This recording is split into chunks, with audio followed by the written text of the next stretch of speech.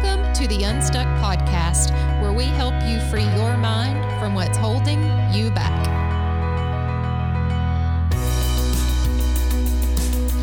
All right, well, welcome to show number 2, man. We're just going to keep pushing these things out to you guys because we so believe in helping you free your mind really from those things that are holding you back. That is the purpose and the hope of the Unstuck Show.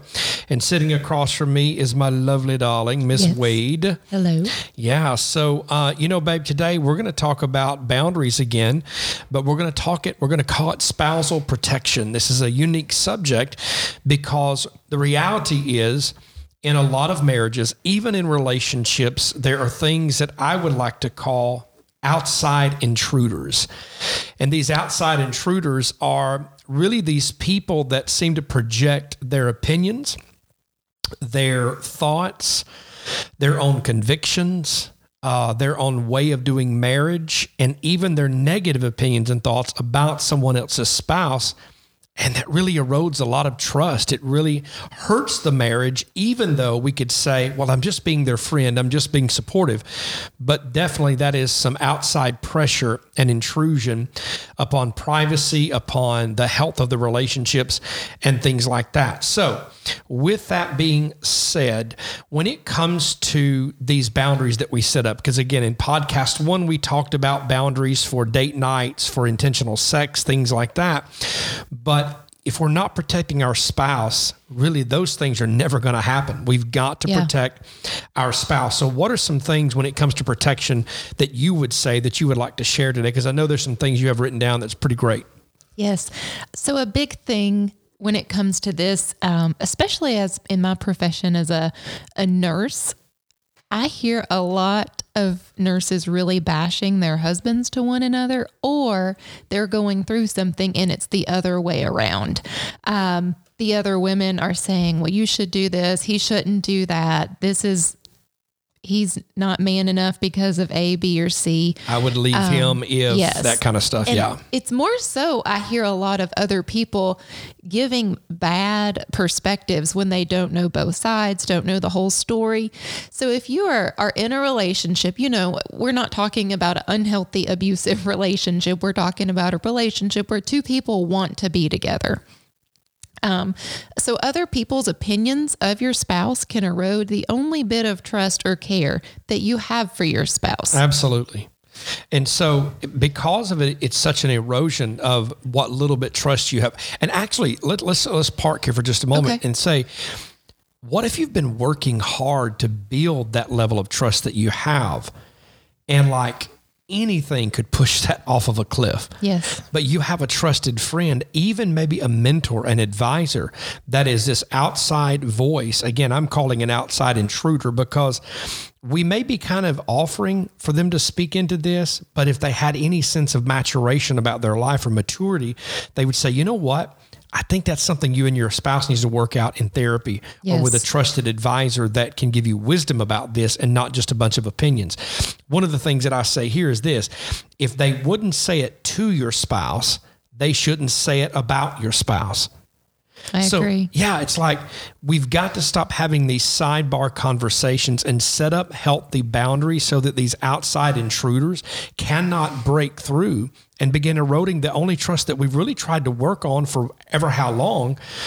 They start breaking that trust down. Walls start coming down that you've built to try to help the marriage get healthy. But now things are really being pushed over here because we're allowing these outside voices to have influence that really they don't have the equity in our lives to have those voices. So we don't need to ever let another person choose our opinion of our spouse. Babe, you got to say that again. Yeah. Never let another person choose your opinion of your spouse. Oh, that's so good. That's so good. And so when we are, I guess in a roundabout way, listening to these other opinions, if we're not careful, we will begin to believe what other people believe about our spouse. Particularly, this is so like a reality check here, even for myself. I know when we were in trouble, there was an outside voice that I would have, or people would say, how are you guys doing? And based on the loyalty that I had with them, they may not have had that loyalty with you. Because again, my guy friends that have never met you before, they're going to be like, man, she's crazy, dude. You don't need to listen to her. Well, what they were doing, they're actually giving me an opinion about somebody they've never really met or sat down to get to know. Yes. And that's very, very dangerous when people don't even have that relationship or actually speaking into it. So we have to put some boundaries around that. What are some of the boundaries? If we could say, here's A, B, and C, just for practicality, babe, what are some boundaries that we could put around these voices in our lives? So let me first say, it's okay to have your person, your friend, your BFF, whatever you call that person that you vent to. And she probably vents to you. I say she because I'm the one speaking. Sure. But outside of that, you don't need to vent about your everyday marriage frustrations or whatever struggle you might be facing to everyone. Stick with that one person. So after saying that, I would just, that one person should be an ear for you and not a voice. That's good, babe. Thank you. They shouldn't come back. And when I say they should be an ear for you, they should do much, much more listening than speaking. Sometimes you just need to get some things off your chest. You just need to feel heard. And we want someone that's going to be an ear and in favor of marriage, because you need encouragement to get healthy and not to get divorced. Absolutely. Well, one of the things I would say, listen, share love, not advice. Yes. I mean, share love, not advice. It's okay to just be an ear. It's okay, as you said, an ear, not a voice. It's okay just to let them cry on you. You don't have to fix anything. Your friend is not there to fix you. Your friend is be there to support you through you getting fixed. Mm-hmm. And that is very, very different. There is a mug that I have, a coffee mug, and on it says, trust the process. And many times the process is just finding that friend that will listen, give you no advice. And let me just be very frank here. People that continually have ruined relationships, they always seem to be the ones that are the loudest and give you the greatest advice. The reality is, those are the poorest people to listen to when it comes to advice, because if they had it all fixed, they wouldn't have this cycle of bad relationships. Having a cycle of bad relationships does not give you a coffer of good information. So be very clear here. That is not the people. As an old mentor of mine used to say, I don't need a bald guy telling me how to grow hair, and I don't need a fat guy telling me how to lose weight. It's just true even in these relationships. So one of the things that we often look for is validation. Yes. And I call it the them, right? It's looking for validation from them, whoever them is. So we've got to be very clear that when we are in these relationships with people that are somewhat intruding, making an encroachment upon our peace with their opinions about our relationships, you've got to start seeking validation from people that matter. And I hate to say that your friends don't matter, but if your friends are not giving you a healthy plan, a healthy view of life, those are the wrong people from which you should seek validation. So now there's another point that I want to make here, but it's pretty blunt. And I don't mean to be crass. I don't mean to be rude, but let me just tell you, sometimes you just need to tell your friends to shut up. Is that too much? No, that's great. Yes. Just tell them to shut up. The voice becomes a distractor from health. The voice becomes a distractor from health. So this is about spousal protection. Let me ask you a question, and you guys comment in the show notes or comment on socials, wherever you're listening to this, okay? Here's what I want to ask you. If your spouse was having conversations outside of your marriage where someone was telling them they ought to leave you, how would that make you feel? Would that give you trust in your spouse? Would you begin trusting the relationships in your spouse's life?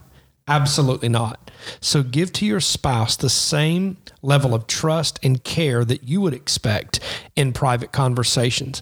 If you don't have the guts to tell your friend, you don't have the right to speak into my life like this, you need to reevaluate the level of authority and influence that friend has in your life, because it is an unhealthy boundary that they have crossed, and you have broken a very sacred boundary of spousal protection and spousal trust.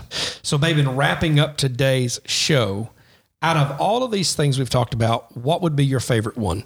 So my favorite one is, I love the one about asking a person to be an ear, not a voice. Yeah. If you don't have a friend that can be an ear and not a voice, start looking for one. You need that kind of boundary for yourself, of that safety net that you can vent a little bit, but not have unwanted feedback coming back your direction. Hey, that is great. Unwanted. You know what? A statement just came to mind. Venting should not get validation. Venting does not need validation. I like that. Yes. The venting was just me saying to you, I need to be heard. I don't need to be fixed. Guys, did you hear that? I need to be heard. I don't need to be fixed.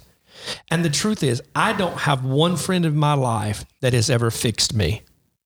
Now think about that. You don't have one. I don't have one, because friends are not there to fix us.